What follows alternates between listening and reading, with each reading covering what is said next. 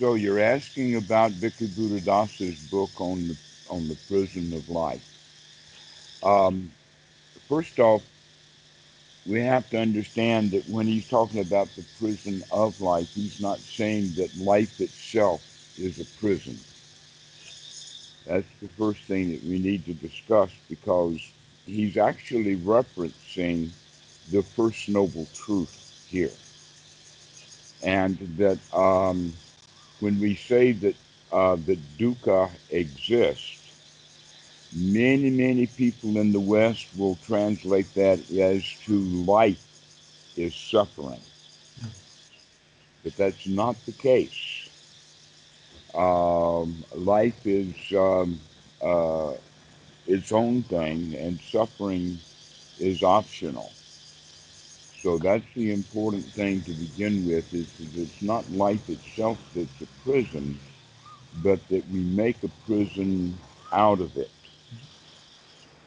Um, the concept of the prison actually goes right back to the Buddha. It's one of his analogies. And the analogy that the Buddha gives is the analogy about um, what we call mental hindrances. And these mental hindrances are actually also referred to as unwholesome thoughts. We normally have two kinds of thoughts that are wholesome and thoughts that are unwholesome. And when we have unwholesome thoughts, that causes dukkha. That in fact, unwholesomeness is the same thing would be as unsatisfactory, and then wholesome thoughts would be satisfying or satisfactory. So, unwholesome thoughts are the kind of thoughts that give us work to do, and the wholesome thoughts would be the kind of thoughts that we have after the work is done and we can relax. Except that in the Western world, we seem to go from job to job to job, from one thing after another to do after another to do, just as if there were prison guards ordering us around on a regular basis. And so these hindrances, unwholesome thoughts, is like being trapped um, in that realm, because almost everyone would consider a prison as an unwholesome place, and we get stuck into the habits of unwholesome thoughts. So, if we were to get out of an actual prison, that would be quite a relief to have some freedom. But in fact, there are five analogies, and the prison is just one of them. Another analogy is the analogy of being sick and in the hospital and then getting well. And now you want out of the hospital. You feel good and you're ready to go. Okay. Another analogy is that you have been in debt, that you owe money. You got a mortgage, a car payment, something like that. And then you finally pay it off. And so you don't owe anybody anything anymore. In fact, they even talk about prison as paying your debt to society. And so we're talking about, again, there are many different ways of this analogy of the distinction between being trapped and being free. But we're not talking about being trapped versus being free physically. We're talking about being trapped mentally versus being trapped in the reality. Another analogy is that we've been on a journey carrying a lot of luggage with us. And then finally we get home. And when we get home, we can relax and sit things down, not even unpack our bags. We just sit down and relax because we finally gotten home. Okay, so another analogy would be basically the analogy that everybody is living through nowadays, and that is that we've got to work for a living. In the suttas, it's about a servant to the king who has to get up before the king, do all of the work to get ready for the king to get up, get his clothes ready and whatnot, and then follow the king around all day. And then at the last thing at night, we put the king to bed, and now the servant can go to bed. All right. So basically, what that means is that we become a slave or a servant to all of our duties. In each one of these cases, there's something behind it, in the sense of the money we owe that to somebody or to something. The prison sentence is we're paying a debt to society that has been given to us somewhere along the way. But the reality is that these things are actually given to ourselves by ourselves, that this is work that we make ourselves do. We put ourselves into prison and we hold our own key to that prison. And so that we can get out of the prison of life, we can get a pardon, we can get out. Now, normally what this is, if I can go away from the suttas and Bhikkhu Buddhadasa into modern psychology for just a bit, we can talk about how actually Freud was the one who figured this out. And then one of his students, Eric Berne, put it in language that was understandable. And so Freud used the word ego, superego, and id. And Eric Berne changed the language from parent, adult, and child, in the sense that the more primitive part of the human brain, that which feels and communicates through feelings and that sort of thing, is referred to as the child ego state. And then the frontal cortex, which is the human part of the brain, is normally referred to as the adult, the one who can figure things out, leaving us what in Freud's term is the superego, and Eric Berne calls the parent. Actually, we can, in this respect, call that the prison guard, or the warden, or the judge.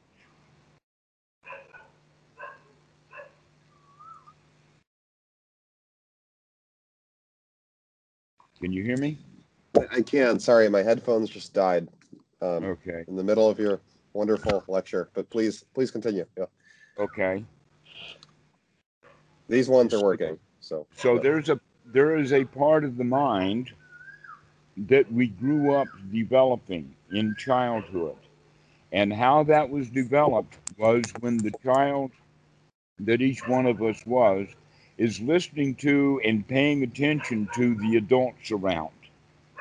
The moms and dads and uncles and teachers and preachers and rabbis and all of those kind of people are part of the parent ego state. And basically, what is stored is a set of how things should be done, rules, rites, rules, rituals, and the human being picks these things up as a child instinctually. We instinctually start doing what we're told to do, whether we want to do it or not. That instinct that we have is actually called the nesting instinct, or also called the herding instinct. It's a natural instinct that animals have, like sheep will herd together when the dog is barking, but the reality is the dog is just barking. But the instinct is to herd together to protect against wolves biting. Okay, and so this is how human beings are actually in a prison. We're in a herd, and we go around responding to barking politicians and other things like that, because when we were really little kids, the barking also had a bite to it. Okay, we were punished when we were kids if we didn't do what we were told to do. So now we've gotten into the habit of being told what to do and doing it, along with remembering all the rules that we were told and all the retributions that have with that, and all of that comes out of the parent ego state that I would call critical thinking, that we are, in fact, in the West taught how to do critical thinking.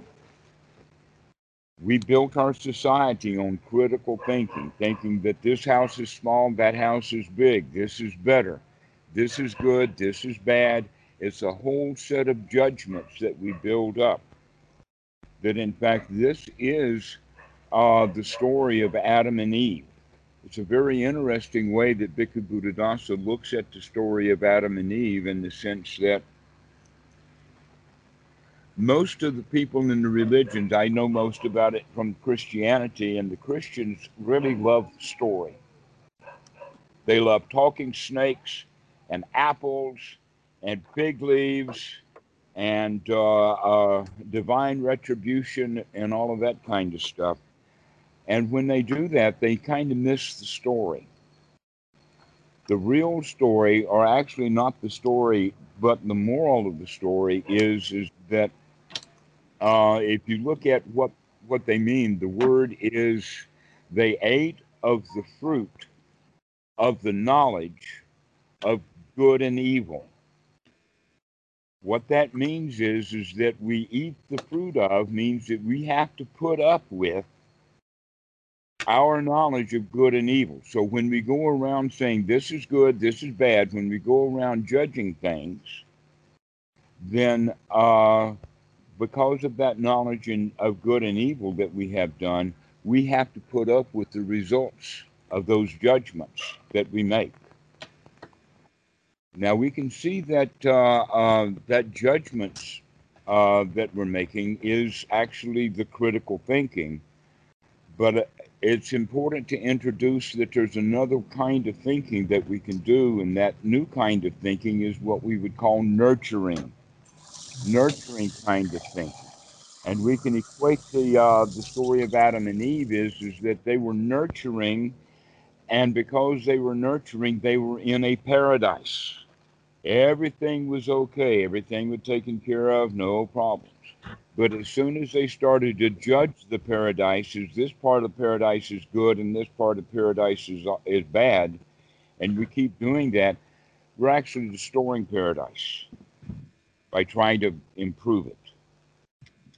Why? Because almost always, to make a building improved, we start with a wrecking ball. Okay, and so now we're stuck in the prison of having to do a wrecking ball job on everything, because we're criticizing everything. And so the prison of life is that we have picked up the habit of and are then doomed to being caught in this destructive pattern of judgments. But in fact, the prison itself will become a paradise if we stop judging it and find it nurturing. So that's basically what Bhikkhu Buddhadasa is talking about, and that's the history of the use of the word prison and how it's used. So if you guys have got any more detailed questions, I'd be happy to entertain them. Great stuff. Thank you so much for that. That was very informative. Thanks. Yeah. So my thing was kind of a little nitpicky and away from the main point of the essay, but I was wondering if you could fill me in a bit. So I was a little there was one part, I think, okay, so it's near the beginning, freedom is salvation from prison, where not so much specifically to that claim, but more to the description that Buddhadasa has. I'll just read the quote. You must call the word salvation and liberation that are used in all religions, or must recall the words. The final goal of all religions is salvation or emancipation, or whatever word is most suitable in each language. So I guess my issue there is that, especially when we think of, Western, Abrahamic Judaism, Christianity, Islam, they often use very hierarchical language in describing the divine. It doesn't, to me, seem as though liberation really is the best way to describe what they're doing there. I was wondering if you could speak any to that. Okay, well, first off, within Christianity, they do talk about freedom from sin. Mm, Okay, that's it. Sin is a prison. I gotcha. I gotcha. So I guess what my issue there is then is that they're describing. I'm not saying that serving all authority is prison, but it does seem as though that is freedom from sin, but it also comes with constrictions on another end that don't seem per se like liberation, I guess is what I'm getting at in terms of the restrictions against sin, let's say. Okay, I think I understand what you're talking about. Let's use it in the sense of the describing of the word freedom in the sense of freedom to versus freedom from. Mm, Okay, because the teenager is the one who wants freedom to go out. All right. And you can also go so far as to say then the freedom to sin. mm, Okay. As opposed to freedom from sin. So if you have freedom from sin, that means that you are completely free and that you have no worries, no problems, and everything is okay, out of prison. If you have the freedom to sin, then that is your freedom and your choice to walk right into prison. And once you're in prison, once you're in that sin, it's got its own grip on you. Sure. I think one thing, Spencer is saying as well is to be free, to have this true liberation in a sense, right? One might have to, it seems as though one might be foregoing things, right? Like, for example, in the 5 precepts, they say, like, thou shalt not be intoxicated. Well, not thou shalt not, but it says, do not take intoxicants, right? So that seems like you're not free to do that, but in fact, that's helping you out to not do that. Like, Except that you were always free to get drunk. But once you're drunk, you're not free. sure. You're So, free to get drunk, but if you get drunk in that moment of drunk, you're not free. You're trapped. Okay? So that's like the bear is free to stick his foot in the bear trap, but once he sticks his foot in the bear trap, he's not free now. sure. Which is Okay? not So that's such a something great that you can, deal. pardon? In fact, the bear trap is the prison now. The sin is the prison. So when you say that you want to have freedom to do things, or when you're saying that, in fact, this is a very, very beautiful point that you're making, and that is that almost all humans, because we were children, we see uh, the precepts, the rites, rules, rituals, the 612 in the Talmud, the 10 Commandments, the IRS, federal laws, the whole 9 yards of authority. We don't like it when we're kids. We do not like to be told what to do. Okay, nobody likes what to do, but we do it anyway. We do what we're told to do. So now you're bringing that forward, that you're looking at the precepts of, I should have the freedom to break the precepts if I'm going to be free, right? But in fact, the precepts, and if you think of the Buddhist precepts, the Buddhist precepts are, let us call it, nothing better than good ideas. That's all they are, nothing more than good ideas. And when you see that those are good ideas, then they're no longer rules or precepts, they're merely good ideas. And that you can see that there is some freedom in that. For instance, if you kill someone, you're not going to be free. You're not going to be free in your own mind. You're not going to be free because you think that they're after you. In fact, the one that comes to mind is Dostoevsky's novel Crime and Punishment. where the guy was an axe murderer, right? And he got caught, but the whole time that he wasn't caught by the cops, he still was not free. Yep, yep. I think he turned himself in out of just after torturing himself for 500 pages, you know. Exactly. He just, 500 pages of mental punishment. Indeed.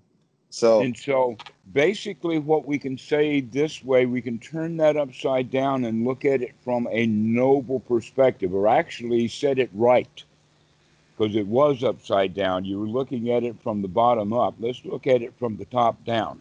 And that is that when one practices anapanasati correctly and is able to remove the unwholesome thoughts from his mind, in that moment there is a kind of freedom. For instance, you're thinking about, I've got to write this email. Let us say for some reason that you're involved with lawyers, and lawyers write you emails and they come in and you don't want to answer them. Oh, what a big mess that lawsuit is. And every time I think about it, I feel bad, okay? And so instead of answering that email that I don't want to answer, I sit down and I do anapanasati. And while I'm doing anapanasati, I'm telling myself things like, I don't have to do that email. I'm okay right now. Let me take a deep breath and just enjoy the moment. And I find that I can become free from the thoughts of that email, and I can be in a pleasant, beautiful state. Once I get myself into a pleasant, beautiful state, now I can do the email from a pleasant, beautiful state. But before, because of the way that we were trained, I would go do that email and hate doing it. sure. So now I can go do it pleasantly because I've gotten the dukkha out of my mind. Now, let's continue on with that to the point that, let's say that there is a state where you can be completely free from wanting anything. So you don't want anything at all. You're completely free. The Buddha talks about dukkha as actually one of the definitions of dukkha is wanting things you don't have and having to put up with things you don't want to put up with. These are the two causes of suffering, but the real thing is ignorance, that we are ignorant about the fact that we want something that we don't have. What happens instead with that ignorance is that we think that if I want something that I don't have, if I go and get it, then I will feel better, because I don't feel good because I want it. I feel incomplete. But if I can get myself mentally into a state where I don't want anything, now I'm completely satisfied. I'm completely free. I don't want anything at all. There is nothing to grab me. There is no interest in that bear trap for me to go stick my foot in it. Whatever was in that bear trap, I don't need it. I don't want it. I can stay away from it, and I'm quite happy. This is what we mean by then a noble mind. When the mind is noble and free from any desires at all, then our sila, or our morality, is going to be top notch, high quality, not designed around a set of rules or laws. It's designed around the fact that if I don't want anything, I'm not out there getting it. If I don't want anything, I'm not going to harm anybody to get it. If I don't want anything, I'm not going to steal it. If I don't want anything, I'm not going to try to get some girl to give it to me. And if I don't want anything, I'm not going to tell any lies to try to get it. Okay, so now we're understanding that if it's the state of mind that we can get into where we don't want anything, and now our morality becomes top notch, top quality. But we didn't get that by following a set of rules. We got that way by cleaning out the mind and getting the mind free from wanting things. So now we've got it in the sense of freedom from versus freedom to. So when we say freedom to, that means I've got the freedom to follow my desires, to follow my heart. And the freedom from is the freedom to not have to follow my heart because my heart is okay. I don't have to go follow and chase around to try to get something to make me whole because I'm already whole. So, in a way, the prison of life is that we are lacking something. We miss something. We don't have what we need. And that the real practice, the spiritual practice, is to recognize you've already got all you need. You've got everything. Everything's going to be all right. Everything's fine. No worries tonight. All is okay. Take a deep breath and relax. No place to go and nothing to do, and everything is okay. You see how nurturing and wholesome those kind of thoughts are. And so those are the kind of thoughts that would be wholesome because they are freedom itself. Everything's all right. If everything's all right and everything's fine and there's no worries and no work to do and no place to go and nothing to do, then I'm free. But as soon as you give me a job to do, now I've got a job to do and I'm no longer free.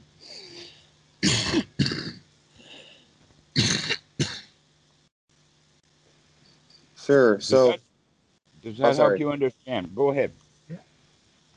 Yeah, sure. So it's interesting. Spencer and I read this book about a month ago or so, or 2 months ago, called Skin in the Game. And it was about how when people have skin in the game in situations, they tend to act, more wisely often. So if you say you have like a business owner, right, versus a big company, you have a small business in the community, you know, the small business might be better at kind of responding to the interests of the community than the corporation from 10,000 miles away that just put their random Walmart there and they don't care about the community, right? So Okay. so Spencer asked me a really interesting question because he knows I practice Buddhism and I've mentioned that you've been a great teacher of mine, etc. And he asked me an interesting question, which was that, um, because I do believe in small businesses and this sort of thing as better ways to serve communities. And he said, if you believe in skin in the game, as a way of organizing society, then how can you also be, a Buddhist that wants to detach from everything? So I'm curious to hear your thoughts on this Okay. and whether or not I'm even misguided to believe in skin in the game. So I'd love to hear your Actually, no, thoughts I on all would this. congratulate you for having the concept of the skin in the game, but I will also say that in much of Western Buddhism, they misunderstand. All right. And let me give you a little bit about that. Not only is there this issue about, well, let me describe it this way. And that is that in the Mahasi and the Vajrayana and the Zen, they all teach to just watch the breath, to just merely watch the breath. Have you heard that?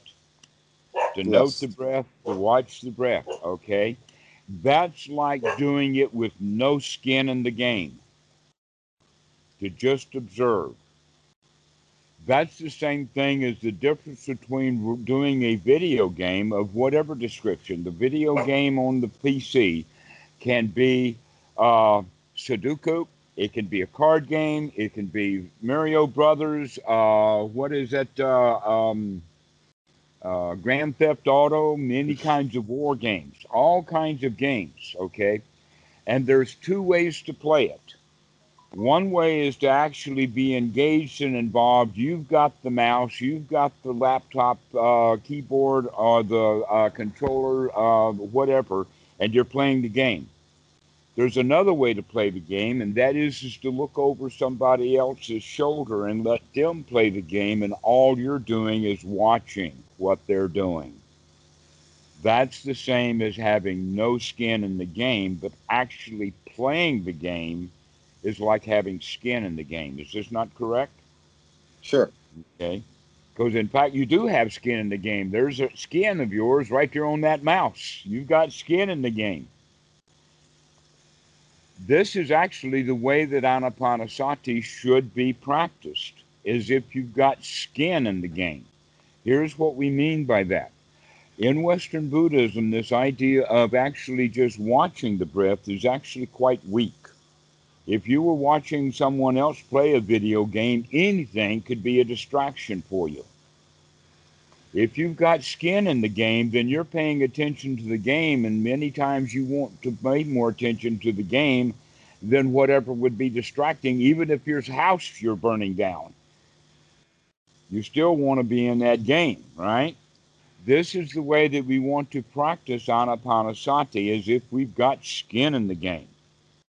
And that Bhikkhu Buddhadasa, in his book on Anapanasati, Manual for Serious Beginners, as well as Mahasi, talks about this, and it's certainly true in the suttas. And I'll give, let's go with Mahasi, because Mahasi's spot on in his own literature, but the Mahasi method that people practice in the West is not.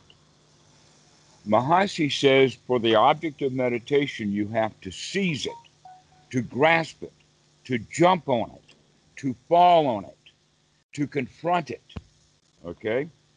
These are the words that that Mahasi actually uses. No one practices that way.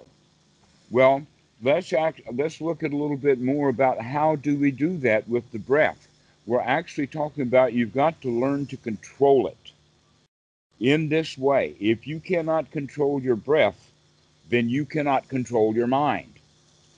The only way you can control your breath is by controlling it with your mind, and the only way that you can do that is by controlling the mind in order to control the breath. If you can learn to control your breath and learn to control your mind with skin in the game, you can learn to control your feelings. If you cannot learn to control your feelings because you've never had skin in the game before, then you feel whatever feelings you've had in the past. In other words, you go by habit. And that habit is, in fact, the prison. The way that you do things is a habit, and you're stuck in doing the same things over and over and over again. And it's going to take some skin in the game to get out of those habits. You're going to have to do something to change your habits.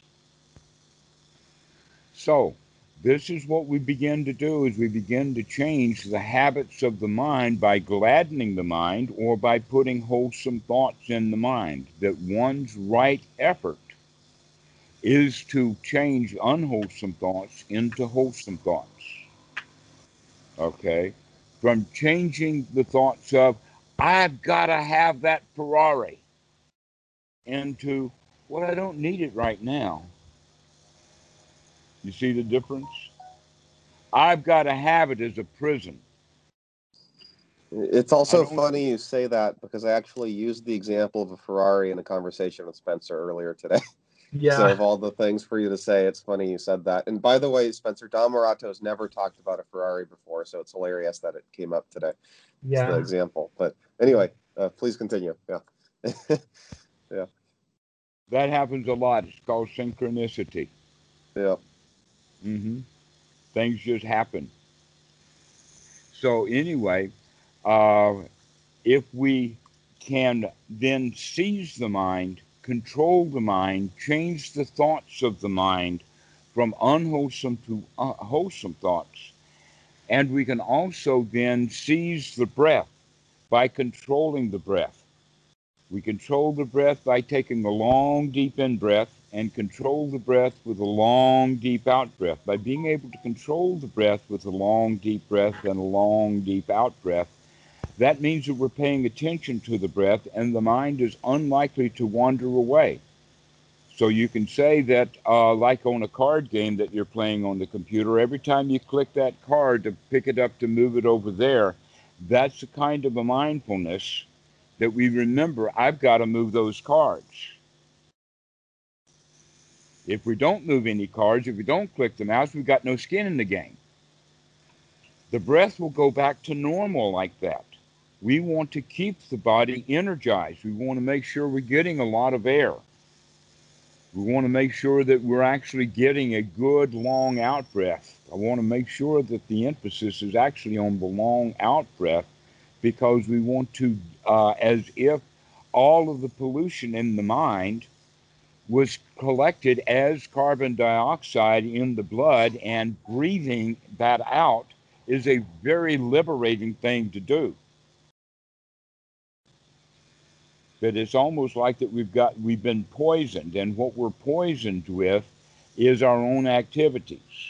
It's almost like how to say it, living in a garage with an automobile engine running, and the air gets bad, and we need to open the door, to let some fresh air in. And as we let that fresh air in and have all of that old exhaust go out, now our thoughts are not going to be as polluted either. And so all of these things work together. The body and the mind work together with the feelings. And so this is the way that we practice Anapanasati, so that when the mind is wholesome, it has freedom. So there is no longer a prison of life. The prison, in fact, is the prison of unwholesome thoughts that we're in the habit of having. And how that circle goes is like this. The superego says, you got to go to work this morning. And the internal child says, but I'm tired and I don't want to go to work. And then the parent inside says, yeah, but you got to go to work. And the child inside says, yeah, but I don't want to go to work. And then the parent says, if you don't go to work, this bad thing is happening, that bad thing is happening, you're going to get yelled at, blah, blah, blah, blah, blah. And you hear all of that superego, parent ego state stuff going on. And finally, the child reluctantly will get up and do what he's told to do. And that child inside is the adult that we are nowadays, but that we're still following the same habit that we did when we were little children, except that now we're playing both parts, both our parent and the child. And so we have this internal dialogue going on, and that internal dialogue is very, very disrupted. It's critical. We're being critical of ourselves, giving ourselves work to do, when in fact we could relax instead.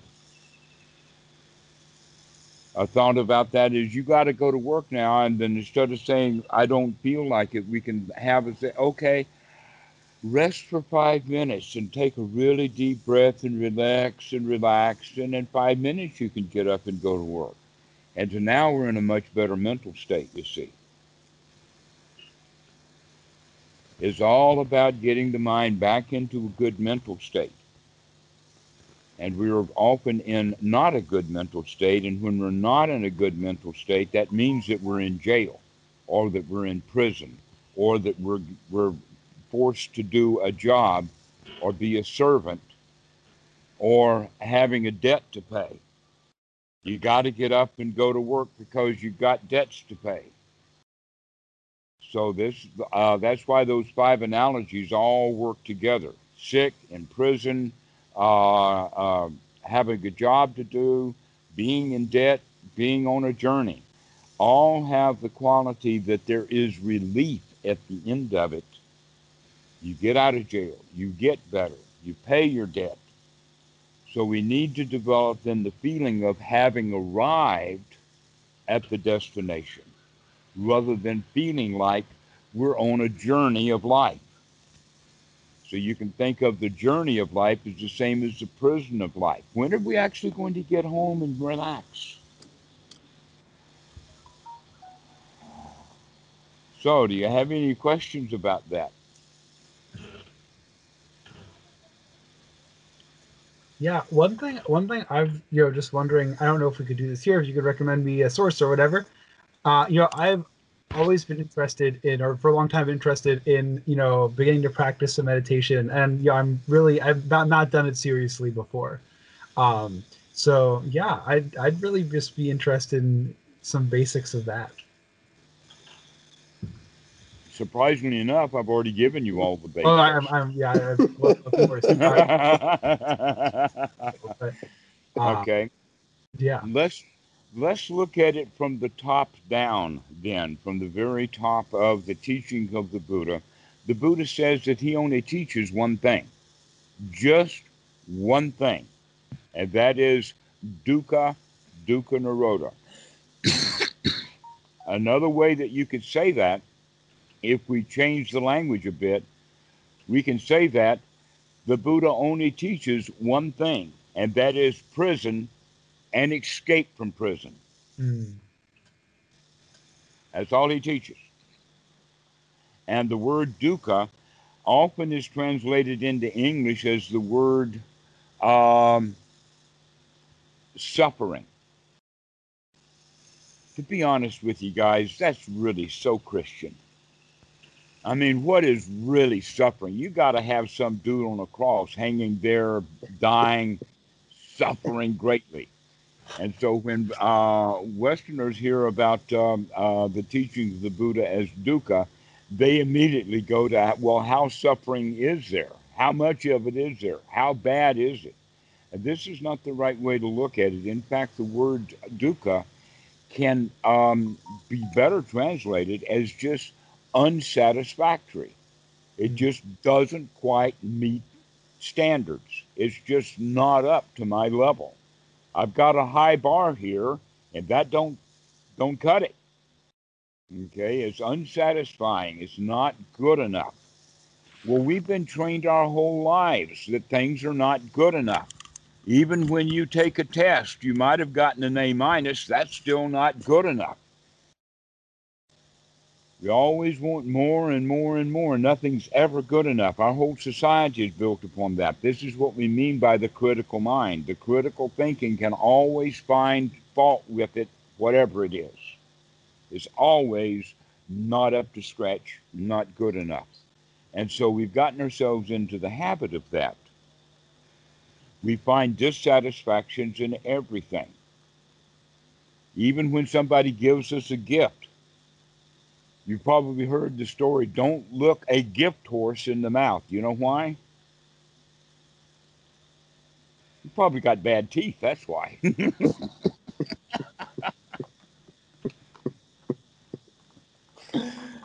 So, this is where we're coming from. Everything has a pollution or a disadvantage or a fault built into it. This is the prison of life. The fact that whatever is delivered to us is just not good enough. We feel like that we're in prison and we can't go get the good stuff. We got to put up with the garbage. Okay? But there is this thing called the dukkha nirodha.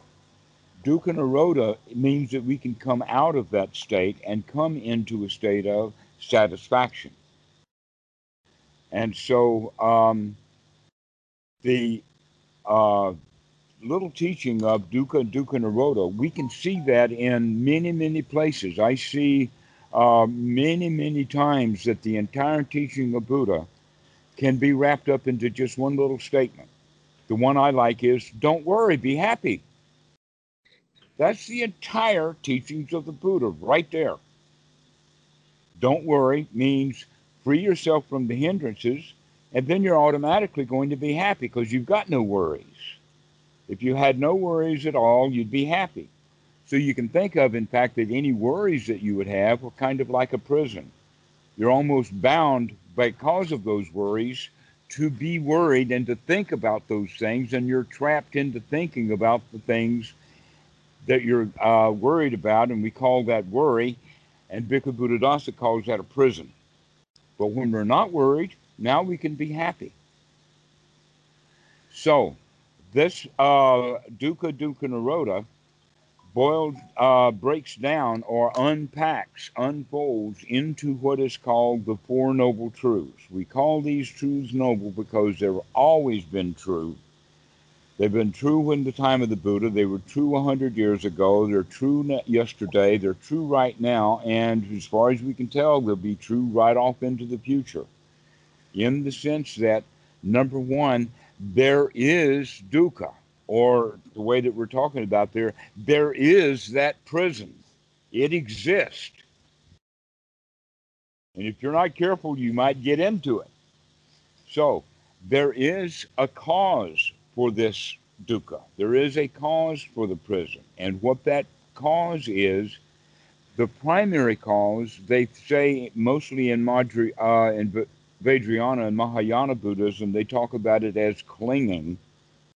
But basically, we don't have to use that word. The word clinging, by the way, nobody uses that in modern English.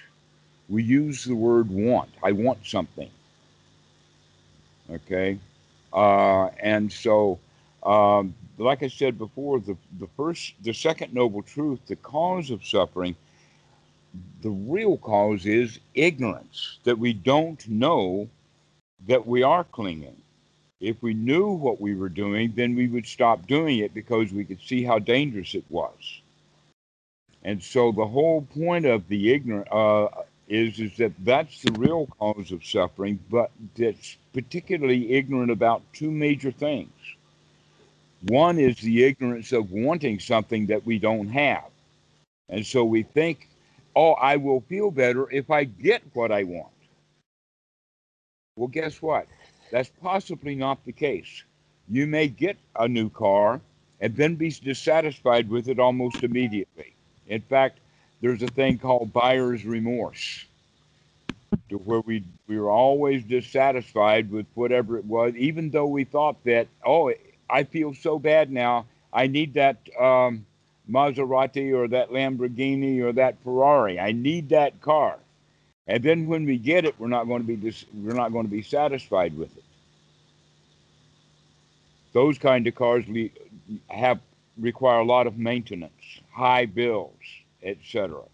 So they bring their own dissatisfactions with them. And when we can see that, when we can wake up to it, oh, the reason I'm unhappy and miserable is because I want something that I don't have. If I can get myself into a state of not wanting it, then I'll be okay. But if I have the system, the wheel of desire built up so that if I want something, I work hard to get it, I'm dissatisfied again, but I still want more. So I want more, I go get that. I'm dissatisfied with it. I want more, I go get that. You see that cycle going. And so the real issue is the wanting something ignorantly. If we can change that, then we can come out of this cycle or out of this prison of wanting things that we don't have and wanting them and wanting them ignorantly so that we think that if I get it, I'll feel better.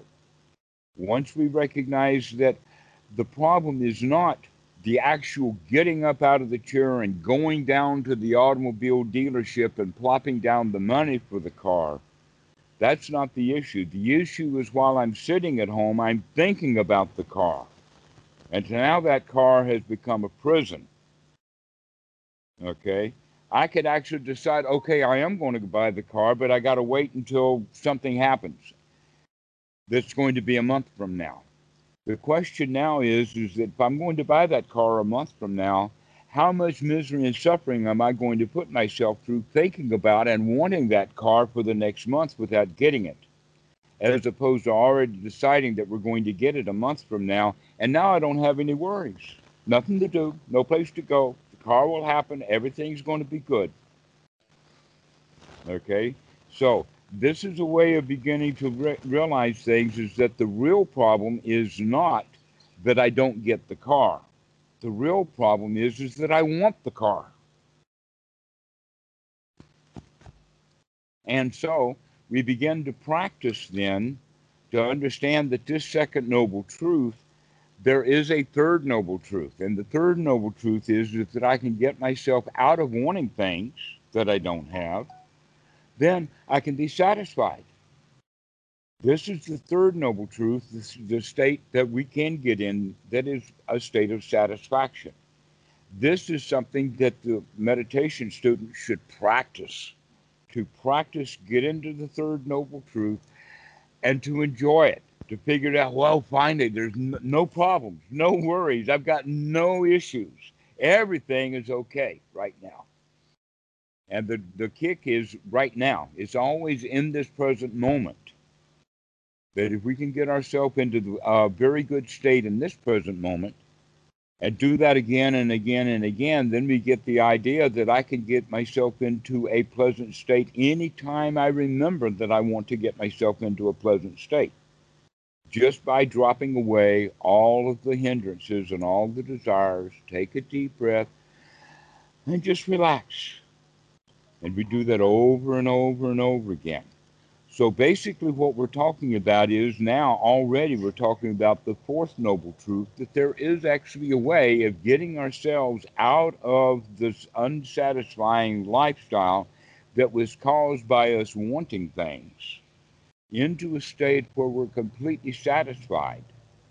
And the Eightfold Noble Path is what is designed to do that. And the first item on the list is right view. We have to develop the right view about things. Wanting things that we don't have is dukkha. That's one's right view. Oh, I want it, and if I get it, I'll feel better. That's wrong view. Right view is that, hey, I don't need that. I can be okay without it. So that's our original view. In fact, you could say that you both had right view because you called me. Sure. Okay, so we start with right view. The next thing is, and this is the most important one, is right sati. And what sati means to remember. What we mean by that is wake up, to wake up and remember, to wake up and take a look. In fact, to wake up and actually view or to apply one's right view. Now we do that, in fact, to the thoughts we're having. What kind of thought am I having right now? Am I having thoughts of desire? Am I having thoughts of everything is satisfying? What kind of thoughts am I having? We begin to actually inspect, evaluate, um, examine, do a Sherlock Holmes number on it. Okay, we begin to look at what's going on. We're going to develop the faculty of wisdom, and wisdom faculty is developed by looking at what's happening right now, looking at how things are going. And so by waking up and looking, we can see then what is unwholesome in this moment or what is wholesome. Now, that's actually a skill to be developed. Many students in the beginning ask me, well, how do I know what's the difference between wholesome and unwholesome? The answer to that is that it's going to take a while for you to figure out what's wholesome and unwholesome. And so that's part of the insight, is to figure out what is good for you and what is not good for you. But we cannot do that unless we remember to do it. So it's basically, it goes in this order. We wake up, we investigate. When we find something that is not wholesome, then we take the right effort to change that, to pull that out of the mind and put something wholesome in the mind. Okay? Once we do that, that right effort is also to take a deep breath, to relax intentionally, to relax the mind. If we do that over and over and over again, we begin to build confidence. Confidence is a major important part of this. The Pali word is shraddha or sada, and that it's almost always translated as faith. More Christian language, right? We're not practicing faith at all. We're practicing confidence of success. One success after another success after another success builds confidence. No evidence of success followed by no evidence of success followed by zip and nada and no success at all. And we still believe that's not faith, that's stupidity. And that seems to be the hallmark of most religions, is stupidity, because they have faith in things that don't happen. We're not developing faith, we're developing confidence. That confidence then is actually, we could say, is an attitude change. And this is the fourth item on the Eightfold Noble Path. We have right view, right sati, right effort, followed by right attitude. The attitude of we're no longer going to be a victim to our own minds and the victim to our own habitual thoughts. And we're going to make a change to that. And so we change the attitude from being a victim into being a lion. And you've probably heard that the Buddha was known to be a lion. Okay, confidence, supreme confidence. I can handle this thing. Okay. Now we have some skills built up so that we can actually get in a game and have some skin in the game because we know how to do that. Most people, when they put skin in the game, they only get their hands burned because they don't get what they want. They put skin in the game to get what they want, they don't get it. And so whether you put skin in the game or not is not the real issue. The real issue is, are you going to be successful at what other games you put your skin in? And that is an attitude. It's not a matter of whether you actually win or lose. That's actually based upon competition. That what we're doing here is we're developing friendship instead. And first, the friendship is inside. We stop with the critical thinking and start with the nurturing thinking. We become nurturing to ourselves, and eventually, when we're getting good at this and we have the confidence built up, we can be nurturing to other people. Within the Buddha's context, this nurturing of other people is called metta, friendliness, compassion, mudita. And mudita means that the joy that we have now built up is to be shared with others. What joy? The joy we built up and manufactured by changing the attitude and changing the thoughts from unwholesome to wholesome thoughts. Now we only have really wholesome thoughts, thoughts of gladness, thoughts of happiness, thoughts of friendship, thoughts of mutual care and love.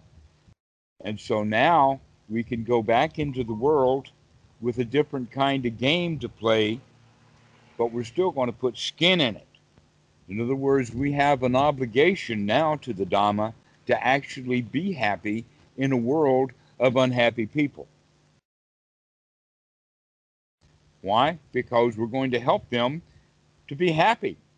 We're going to set them on fire. We're going to give them the same kind of juice that we got from our teacher. And so the juice that I'm giving you is the same juice that I got from Bhikkhu Buddhadasa. That fire, that spark, that I can do this. You can see one person that has been successful at becoming happy, you can recognize I can do that too. Let me start practicing correctly, changing my mind from unwholesome to wholesome thoughts over and over again, and pretty soon I'll have just one wholesome thought after another, after another, after another. But that took some work because the old habits were unwholesome thoughts. Thoughts of work to do, thoughts of jobs to be done, thoughts of competition, thoughts of criticism, thoughts of judgments, thoughts that pull us out of the paradise.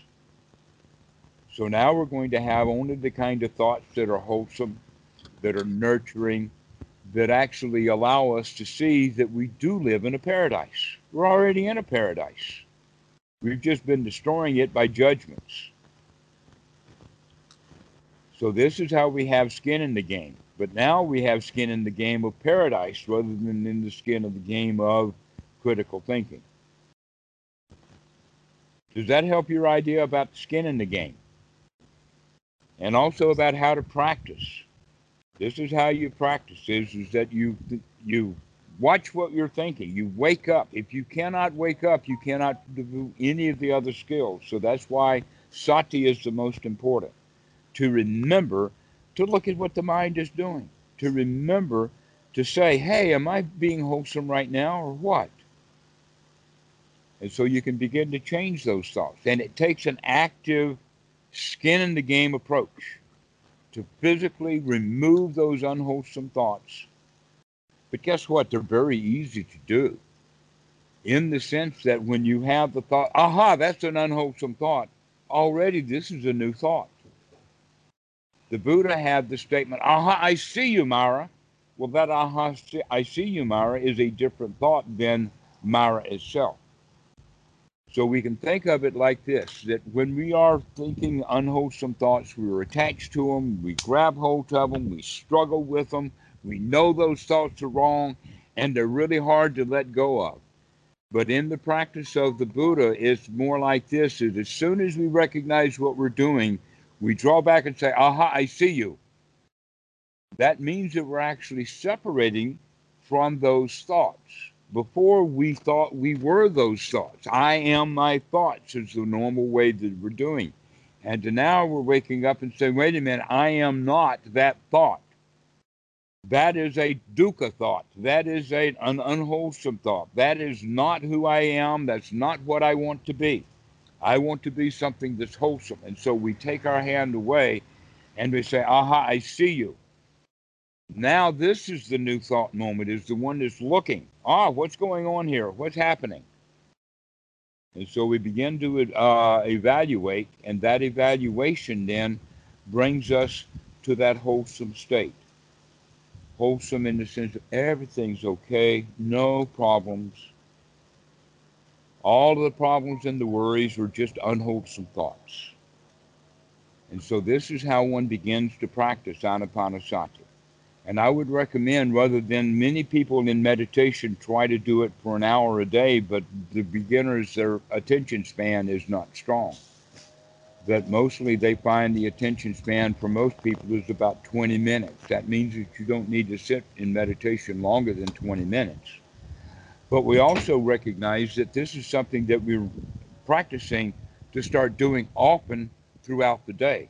Therefore, several sittings, like maybe 4 or 6 times a day for 10 for 15 minutes. 10 minutes for 6 times a day is very, very wholesome. Can you imagine 6 times a day you get your mind completely cleaned out of all of the garbage, all the unwholesome thoughts, and get yourself into a state of comfort and ease, and you do that 6 times a day for only 10 minutes.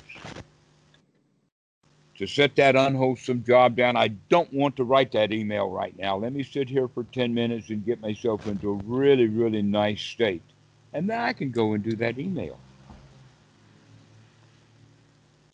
Sure, So, and also so I think also one thing for Spencer as well is like the focusing on the breath as a vehicle for that. If you would like to elaborate on that.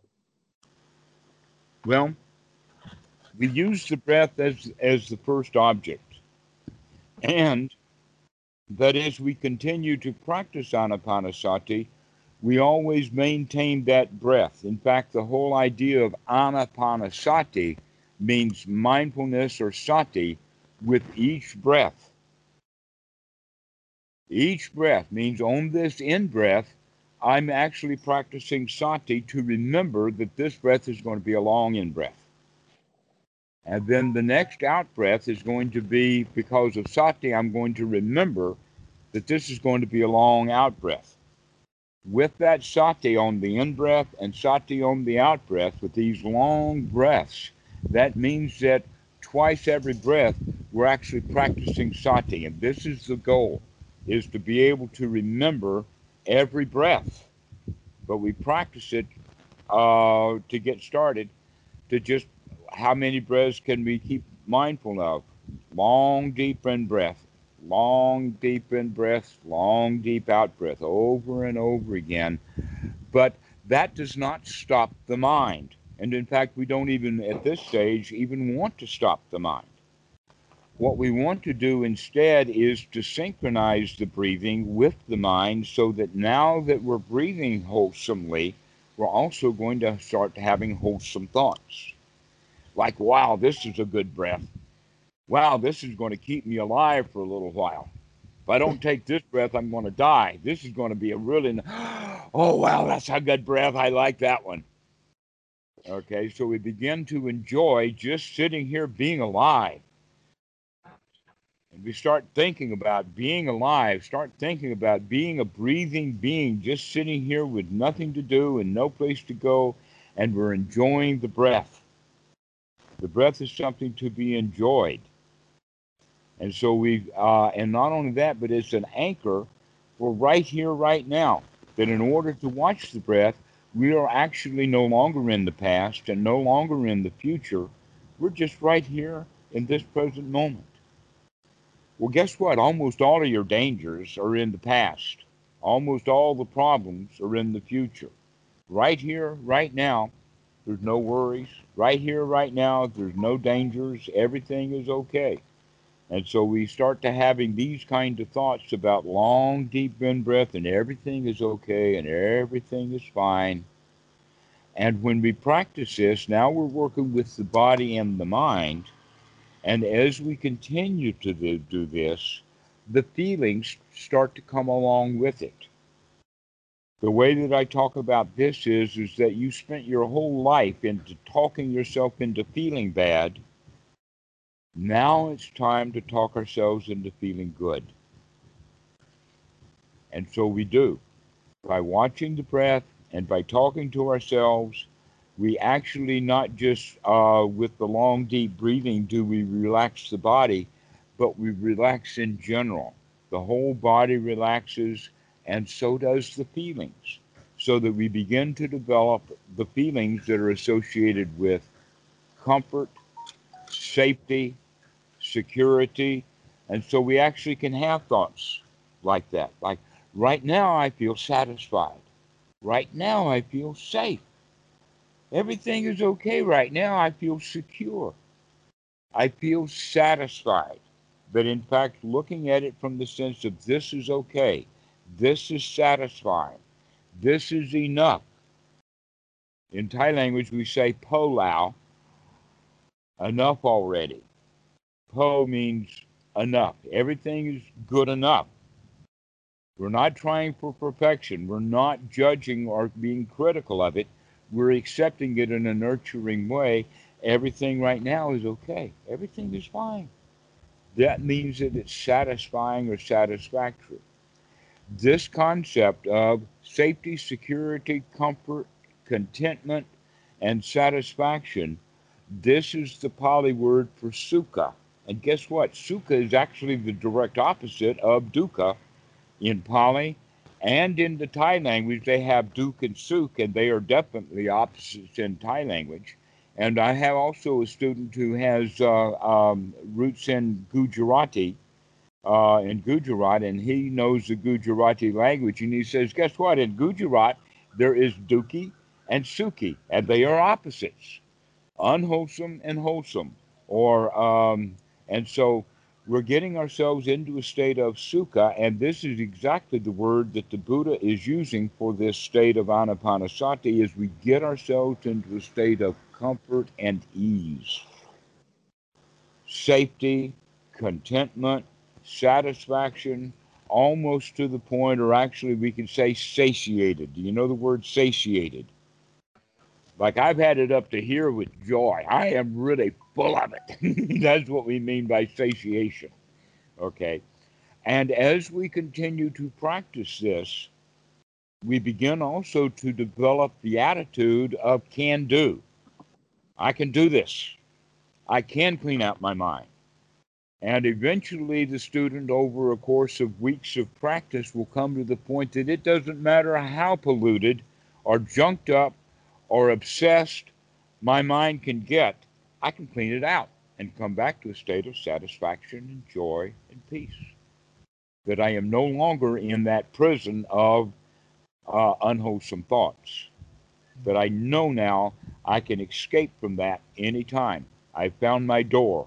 That prison now has an escape hole. And I know that anytime I get myself into prison, I can get myself back out of it. Now that's confidence. That's real confidence, to know that you can get yourself out of any jam you get yourself into. And so this is the way that we practice. And we have talked about the Eightfold Noble Path in the sense of right view, right effort, right sati, and to now right attitude. And when we have the right attitude, along with these other things, we develop what is called unification or organization of mind, which means that now the mind is put together correctly so that it functions right, and the mind is fit for work.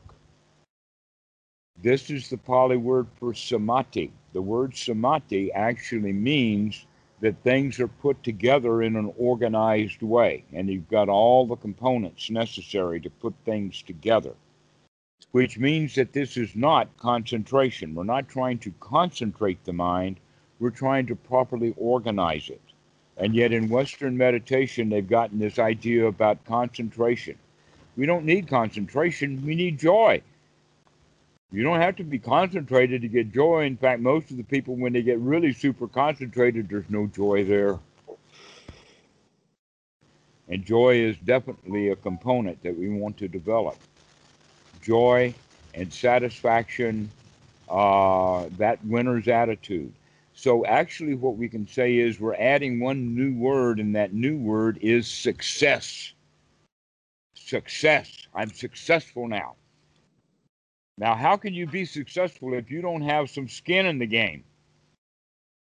This is real success because you've really got skin in the game and you're successful at it. And you know it, and you're building up this confidence. So this is the practice of Anapanasati, and there's a lot of things to look at besides just the breathing, but we start with the breath. So we could do things together like this. As I breathe in joy. And as I breathe out, I relax, there's nothing to do. And as I breathe in happiness. And as I breathe out all the worries of the world. And so we can put the right kind of wholesome thoughts with the breathing. And we actually then begin to experience or feel that which we're talking about. And so we develop the Eightfold Noble Path this way, using Anapanasati as the practice method. Now, this is not the whole of it, but this is enough to get people started. If you want to have joy in your life, go get some joy. That's good. Sounds good. Well, Dhammarato, thank you so much. I actually have to get going because it is 11:30 in my time, and I actually have to go to work tomorrow. Speaking of what you're talking about, did you get your questions answered? Absolutely, yeah. This was super helpful. All right. Well, I would like to see you again. Maybe you can start to practice, and we can go a little bit deeper into this. Yeah, I'm hoping this sounds cool. I'm gonna try this out. See how it goes. But definitely, yeah. Cool. May you be happy. Excellent. Yep. All righty. Well, I do have to get going, but thank you so much, and have a wonderful day. You too. Great. You too, Actually, Spencer. have an absolute marvelous right now. Absolutely. That's the right approach. All right. All right, well, awesome. I'll stay on, and Spencer, speak soon. All right, sounds good. Well, right. Bye. Cheers. Bye. Howdy. That was great. Thank you for that. So yeah, it looks like that he was very skeptical about it from the beginning. But that's true because people look at it from an ordinary point of view of seeing these rules that we don't like. And we Sure. think that freedom is to go to do the sin, where the real freedom is that I don't need the rules and I don't need the sin. I'm good to go already. Sure. Do you think he was convinced by the end? Your impression? Oh, yeah. Well, you can look at his face and joy and smiles and nodding and all of that kind of stuff. Yeah. It'll be interesting when I'll catch up with him probably tomorrow. It'll be interesting to hear what he has to say. But he did seem to, I think it wasn't at all what he thought, you know. I think the noble Dhamma is never what people think, because we always think about it in ordinary terms rather than in high quality noble terms. Yes, it's hard to communicate this to people, and I can say, like, for example, with another friend of mine, I was recently discussing, he was talking about, having a issues with his mother, right? And I said, a nice goal to have, I've had issues with my father, so I can understand where he's coming from, but a wonderful goal to have is to be in a state where nothing she says impacts you at all. You know, not that you don't have to be around her, but that nothing she says can impact your happiness. I said that to him, and he would debate me, no, I'd rather just not be around her. And I said, but if you had that confidence in that real, love and joy, in yourself, her saying something mean to you would be like calling you a tree or a chimpanzee or something else, that you just aren't. And that wouldn't upset you. If someone calls you a tree, it's like, I'm not a tree. you know, Well, um, you're actually mentioning something quite important. Hmm, you're giving him two jobs to do. And that's too much for most people. Two jobs, okay? It's like not only do you have to change the tire on the car, but you have to do it without a jack. hmm, Okay? What does that mean? That means that he needs to get away from his mom. He needs to get that flat tire off of the ground so that he can change it. We got to get out of it. We got to get above it. right. This is what we mean by seclusion. This is why people Hmm, go off and practice anapanasati, not at the dinner table in front of a crowd of people. They practice it alone. Okay, sure. so when you're talking about it to a beginner and say, "Oh, well, you could have your mind straightened out, and then you can handle your mom." Yeah, well, now you've given him two jobs. He's got to straighten his own mind out, and that he's got to handle his mom. Sure. That he's right in the first place to get away from Right, her. right, totally. And I'm not saying he's wrong to do that. All Uh-huh. I'm saying is this is something to aspire to, which is what I said. Like, like I Okay. said, this is not for the normal people. This is to aspire to this, to All right. someday it can be this way. Well, I wouldn't aspire or inspire, but rather let's get the right procedure going. Okay. Now, what we're actually talking about is to get away from the mom needs to be done actually in a two-step sequence. So actually, we're talking about three jobs, not two. Okay. So now you not only do you have to change the tire without a jack, you don't have a lug wrench either. And now it's going to be really hard. Now it's just an ideal or a possibility. Okay, so Yeah, let's look at how we can actually add these tools so that we can do the job. The first thing is to get away from mom secluded in reality, just like any meditator will get away from the world by going to do a retreat, or like the Buddha says, of secluded, you go to the forest, to the foot of a tree, to an empty hut, to a pile of straw. This is the idea is to get away from other people altogether. And so that's the first thing that we do. The second thing with this guy, with your the point is that now that he's gotten away from his mom, he still hasn't gotten away from her because he's carried her around in his head, right, right. right? The past 30 years of memories of mom are still there. Sure, And that in fact, when his real mom is doing his real mom's thing, he's not reacting or responding to the real mom, he's responding to the mom in his head. And so the real mom reminds him of the mind of the mom in his head. And so he's not responding to the real mom, he's responding to the mom in his head. So he has to do two things first before he can deal with the real mom. Is one, he needs to get secluded from the real mom, and then he has to get secluded from the mom in his head. sure. Okay, that's the hindrances or the unwholesome thoughts. Right, right. Once he gets the mind into a wholesome state and can maintain it with that confidence that we're talking about, now he'll have the confidence that he can go back and deal with the real mom in this moment without having to bring up the old mom in his head and deal with her too. Sure. Because he's got joy now, because he's got a freedom now, he can deal with the real mom in the reality of the moment. And it's actually quite possible for the old mom to come back in his head after 10 minutes or so. That would be a good Yep. time for him to say, "Oh, mom, I got something to do. I'll talk to you later." And then get away from her again and go practice again to get the old mom out of his head. Right. Right. Okay. And do it in stages, just a little bit at a time, just a little, as long as he can handle her wholesomely, do so. As soon as he gets himself into an unwholesome mind state, get out, go away.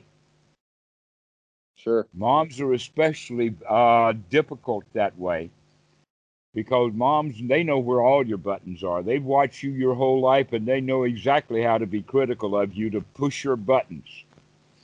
And so Sure. you can go so far as to say that mom is the last button to go. Sure. At one time, this was about 20 years ago. Times have passed, but 20 years ago, I would say that you can't push my buttons. Only my mom knows where my buttons are, and she can still push them, but you can't. Yeah. Yeah. There's a great saying. Ram Dass said, if you think you're enlightened, go spend time with your family. Exactly. Yep. Yep. Very true. Yes, that's where the Um. old buttons are. So he's saying exactly the same thing. So I would recommend, instead of giving him the ideal, "Oh, you should be able to handle your mom correctly," that's just pointing out the failure that he can't do it. mm, And so he's absolutely right. No, he needs to get away from her. Sure. He's right. He needs to get away from her. But he's wrong in the sense that he thinks that it's his physical mom nowadays that he needs to get away from, when in fact the real mom that he needs to get away from is all the memories of mom and all the past Right. unhappiness and everything that's happened before, so that he can meet this woman newly in this present moment without even using the word mom. Sure. Sure. And even Totally. using the word mom is an old set of baggage. Sure. Sure. So another comment, different subject. So I've had a hard time, maintaining a daily practice. And it's been a big challenge for me, you know. And every day I do maintain the practice throughout the day. Like I will grab on to an unwholesome thought, even today, many occurrences throughout the day, you know. But in terms of doing my formal sitting practice, I have a hard time getting myself to sit and do it, which is also unwholesome, right? I need to grab onto that too, you know. But it is a challenge for me, and I don't know why. So I just thought I'd bring it up, I do. It's because you Yeah. don't enjoy it. You're not practicing correctly. If you enjoyed your sitting practice, then you would want to do it more. I have The enjoyed reason, it. Yeah, yeah. Sorry, Johan. yeah, that that's in fact what happens with Western meditation is that people they practice meditation for some future benefit, for some future result, Hmm, right? That's how we all get started. Someplace in there, you're going to have to make the transition from you're no longer practicing meditation to get result. Rather, you're practicing meditation, number one, for skill development, and number two is because you like it. A sure. really interesting point about that is a young child, let's say a 7, 8, 9 year old kid who is taking piano lessons. If that child actually enjoys playing the piano, he will continue playing, he will continue to get lessons, he will continue on, and he will get fairly good at music. If the child does not like playing the piano, then it doesn't matter how many lessons he has, he's not going to practice much and he's not going to get much benefit out of it. So Sure. Sure. we have to work on the joy of, and so actually, even calling it meditation is putting that extra pressure on is something that we ought to do and is something you're going to get benefit from. So a new kind of thinking about it, a new mentality, instead of I should meditate, but I don't want to right now. That's an unwholesome thought. Right. A wholesome thought right then would be to take a deep breath and say, wow, I don't have to do anything right now. I don't even have to go meditate right now. I can just sit here and do nothing. And that's meditation. Going and sitting down and doing something because it's supposed to be good for you, that's not real meditation. That's, I don't know what. In It's fact, eating broccoli, Brussels sprouts, you know. we could go so far as to say, okay, all Western Buddhists and Christians and everybody else can have that word meditation, Sure. because that's not what we're doing. That's what they do, and that's what you don't like. That's why your formal practice is not doing well, is because you think of it as meditation. The Sure. better way of thinking about it, in the Pali, would be anapanasati, but in English we can just say, "Oh, I'll take a deep breath. That's all I have to do. That's it. Just to take a deep breath and relax." Sure. That's anapanasati. Yeah, it's a good way to put it. Yeah, because I do kind of hype it up as a work effort, you know, as something I have to do. And what's funny is I do enjoy it when I do it, you know, but it often takes a But you're few telling minutes to get yourself you into it. should do it from that parent ego state that we've been talking Exactly, about, and then exactly. And you when the rebel parent against it. ego, exactly, exactly. And when the super ego comes up, it's like, screw you, you know, I don't want this, you know, you know, Congratulations, Robert. That's good that you can see that in yourself. Because I can describe it to yeah. 100 people, and only two or three of them get the point. Oh yeah, no, I totally get it. I mean, like even like getting out of bed in the morning sometimes it's like screw you, you know, I don't want to do this, you know, and And so yeah, we have that little battle in the bed instead of saying, oh, well, take another 5 minutes, enjoy yourself. yeah. And I am getting better at doing that. Like I did that yesterday. You know, I just felt the need to take a nap in the middle of the day. And it was like, well, I can get up half an hour before my work call. And I just didn't want to. And there was no need for me to do that. And so I just stayed there for another, you know, 20, 25 minutes, you know. Um, and it was great. It was really nice, you know. And it's yeah, it's hard because, you know, I've always been kind of a type A sort of a person, you know, perfectionist, you know, want to do everything right. And letting go of that We'll is have to hard. talk about a not to later, but I Yeah. can introduce that in the sense that, Robert, it's going to be important for you to begin to understand you are not your personality. Mm, Your personality was developed over time as a child, but you are not that personality because you can change. Your personality is not set, it does not define who you are. It's just an old set of bad habits. mm, Those bad habits are associated with our memories, the way that we look at things and perceive things, the way that we see ourselves, as well as our feelings and our body. But in the reality is that there's no internal hardcore soul in there anywhere. That the whole idea of self comes up in the operation of those things, mm. but that you are not your personality. Sure. Which of course leads to the question, what am I? The answer to that is that's an irrelevant, stupid question. Well, it's funny, you And know, yeah. and it will give you a new answer every time you try to answer that question. That's why it's irrelevant, is because you're a moving target. Instead of trying to figure out who you are, is a whole bunch more important to figure out who you are not. Sure. And you Or are who not you your are right now. personality. Yeah. You are not your body. You are not your feelings. You are not your memory systems. You are not your way of looking at things. You are not any of those things. Well, it's funny. My Vipassana teacher at Wat Chom Tong in northern Thailand said, you know, there is no Robert. There's just Nama Rupa. Mm-hmm. Yep. Yeah. And this Namarupa particular is process. perception. That's the word. Yes. The other Pali word for it is Body, sanya, mind. Yeah. body, mind. Mm-hmm. That's And all this there is. particular process is just called Robert. That was what he said. This particular process of it is just called Robert. But there's no Robert, you know. Oh, Robert there. Yeah. Which is crazy to really No, it's internalize that. liberating.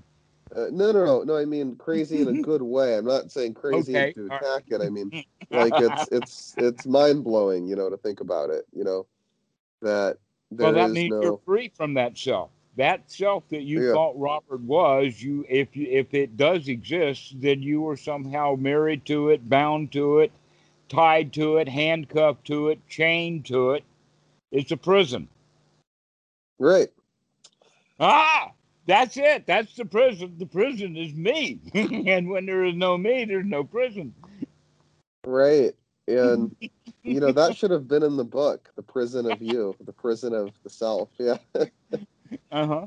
Yeah, it should have been in there. Yeah, it's a yeah. I mean, to really internalize that is really powerful. I think it'll take me some time to really make, you know, internalize that. But because it's a very powerful idea. Because, you know, we go through our day, you know, or at least I do, maybe not you, but at least I do, you know, and many other people thinking, oh, you know, what will this do for me? What will that do for me? You know, like if I read this book, how will it improve me? If I, you know, go on this trip, you know, how will people perceive this? You know, how will I, you know, et cetera, et cetera. It's like just thinking, and it's like a hobbyist kind of thing. How will this? It's kind of like decorating a house.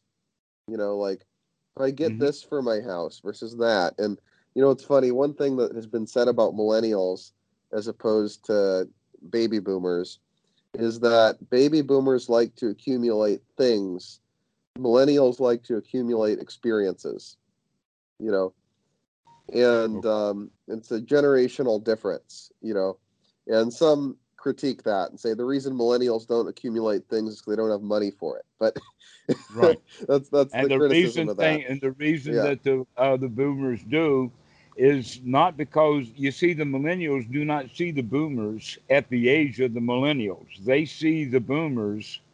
The millennials see the boomers at the boomers' age they are now, and Right. so the millennials see the boomers up there. They're not seeing the boomers when the boomers were the same age as the millennials because at that age, the boomers were all into experience also. Sure. And you know, and And I think when the yeah, millennials get up to the age of 60 or well like that, then they'll get all material and it's a sure. process of life, but and it is seen in generations. But each of the generations say that our generation is different than those other generations. No, it's the same generation. Every time they go through the same sequence. We're born as little babies, we go through school, we start looking for experiences, and then we stop Right. that and start looking for other things. And it's just a normal sequence of life. Sure. And I But think anyway, though, you were back yeah, to millennials are into experience, yes. sure. You Who know, do at you this think stage at least. Yeah. here's some way of doing it. Let's talk about some experiences. Okay? Let's talk about the experience of high-speed motorcycles. Sure. Didn't the boomers have high-speed motorcycles? How about Yeah. skydiving? Well, the boomers did skydiving. Sure. How about crossing the ocean in a one-person vessel, a very small sailing boat? Because there's a girl who's just recently done that whole round the world solo on a Oh, it's boat. pretty cool. Yep. Guess what? That was done 50 years ago, and then it was done 50 years before that. Sure. I guess so. The reason I brought this up was that, you know, in like the age of social media, when people take pictures and post, you know, and this and that, you know, there's this whole thing about, you know, collecting experiences to kind of show off, you know, Like, oh, like, and even in meditation world, it's like this. Oh, I've done 10 silent retreats, I've done, 20, rituals on the mountain in Nepal, and I've done this, I've done that, and there's this kind of sense of wanting to show off and like cultivate some kind of a, persona for yourself, and sometimes I go into that mode, myself, and think about, oh, I'll write a book someday, et cetera, et cetera, and that's unwholesome. Yes. It's unwholesome, it's like that. Gets us That's worried and upset and gives us work to do and jobs that need to be done and grasping and clinging and dissatisfaction. And then the ignorance kicks in and we say, oh, well, I'll feel better if I actually do write that book. Or I will feel better if I do get enough meditation retreats that I can outpace that guy. He's already got 10 and bragging. How many do I only need to do 2 more and I'll have 11 and then I'll be better than him. So now I got to go to do retreats. And now we're doing retreats not for the benefit of the retreat. We're doing it to crack up numbers. right. We're in competition with everything. Right. We're taught to be in competition in school. Everything about school winds up being a competition. That's why they grade the kids. There's a few Right. schools that don't grade, but the games that the kids play are competitive games. So Sure. we're taught to be competitive. That's critical thinking, is Yep. competition. The Buddha teaches, let's be friends. We don't have to be competitors. No need to be enemies. We can be happy together. If we're competitors, we've both got work to do. If we're friends, we can both sit down and got nothing to do. But what if you play a game? What if you play chess, mahjong, whatever? Do they play lots of mahjong in Thailand? I have actually played Mahjong. Hmm. I know Mahjong. I What- played it with Nathan Goldman and and Ben Bernanke. Really? You know which Ben Bernanke I'm talking about? Is it the Fed chair? The former? I Wow. knew him personally, played Mahjong with him as well as I taught him how to play chess. Wow. Wow. What was the circumstance? Dillon, South Carolina, that was the circumstance. Did you guys grow up together or? Yeah, we were in high school together. Well, actually, Ben was younger than Nathan and I. Nathan's actually a lawyer in Texas. He's retired now. Huh. So what did you think of Ben? Like in I actually don't remember him very much. yeah. Don't remember him. But you were talking about chess and Mahjong, and that's why Ben's name came to mind because I played That's both of funny. them with So when him. he became the chair of the Fed, were you like, wow, like what was your response to that? Yeah. It was actually my sister who pointed it out. Oh wow. It didn't even dawn on me until That's she funny. says, "Hey, you used to play with him." Wow, that's so funny.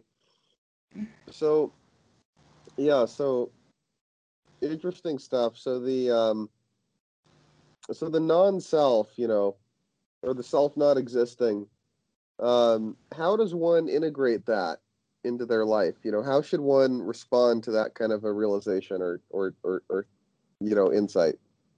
Happily, it's Hmm. freedom from the self that I don't have to worry because I don't have anything to protect. Sure. You see, that's the problem of a self. Is it's just something new or something else that needs protection. It's ephemeral. It's fragile. It gets damaged really easily. Anybody, I mean, all that has to happen, we don't even have to bump it, bounce it, hit it. All we have to do is just say something bad about it, and it goes into a woeful state. Hmm. Okay, and so the self is very fragile, and people have to spend a whole lot of time taking care of it.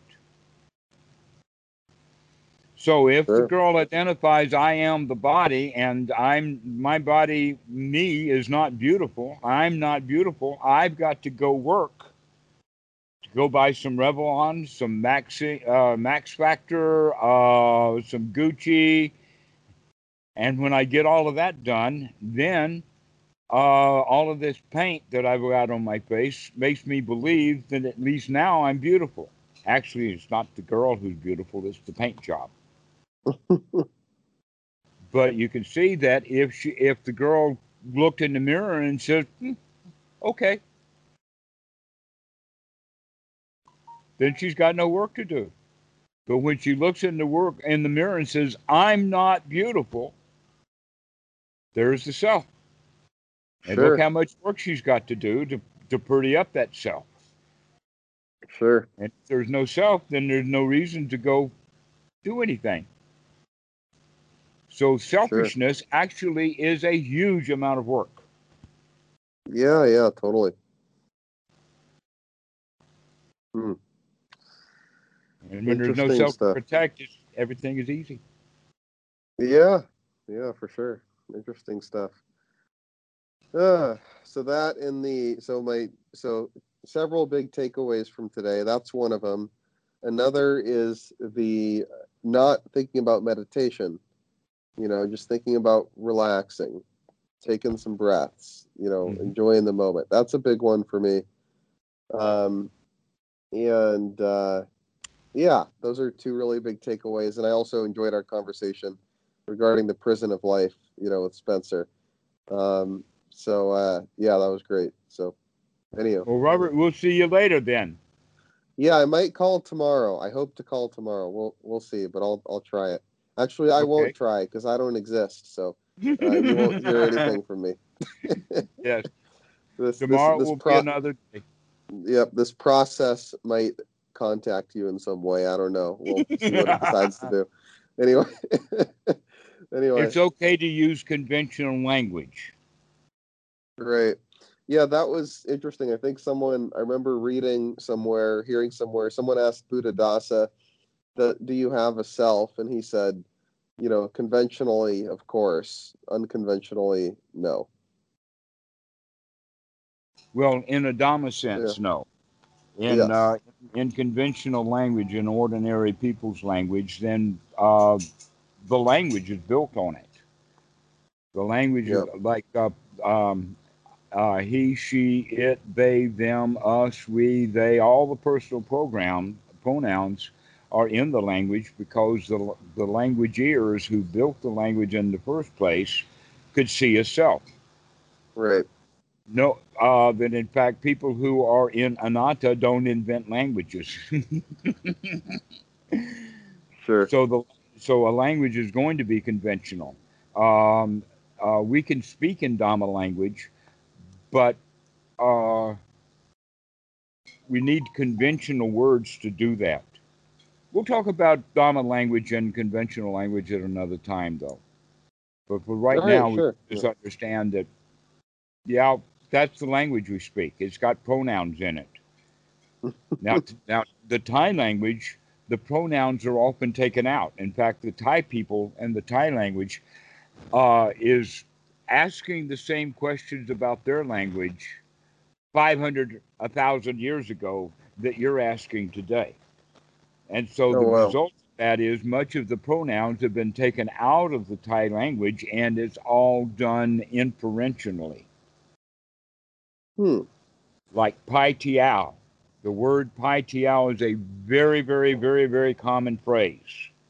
Each Thai person will probably use that phrase twice or three times a day, at least. Pai Tiao means to go out, but it doesn't say I'm going out. It depends upon the context. So if someone's waving their hand as they're going out the door and says "Pai Tiao," the English language would say "See you later. I'm going out."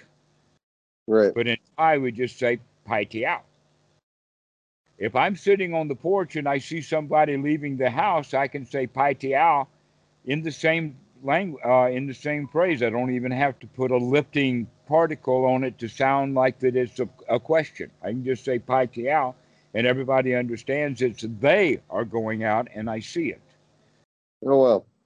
Okay, and so a lot of it can be done in context in Thai, and the Thais understand that. If you take the pronouns out of the English language, it sometimes gets confusing as to who's doing what. Sure. And so we use the pronouns for specificity, not for an acknowledgement of a self. We're Sure. just doing specificity. So you can practice that Hmm. or practice that. Okay, cool. Very cool. Interesting. Well, my friend, Pai Tiao, great to see you. And speak soon. See you again. Yep. Cheers. Yeah, I enjoy your conversations. It's very good. Thank you. I really enjoy them too. It always brings happiness, joy to my day. So, or my late evening, I should say. But that Excellent. carries through to the next day. So, anyhow, well, thank you so much. Speak soon. Okay, Robert. We'll see Cup you. tin cup. Yep. Bye.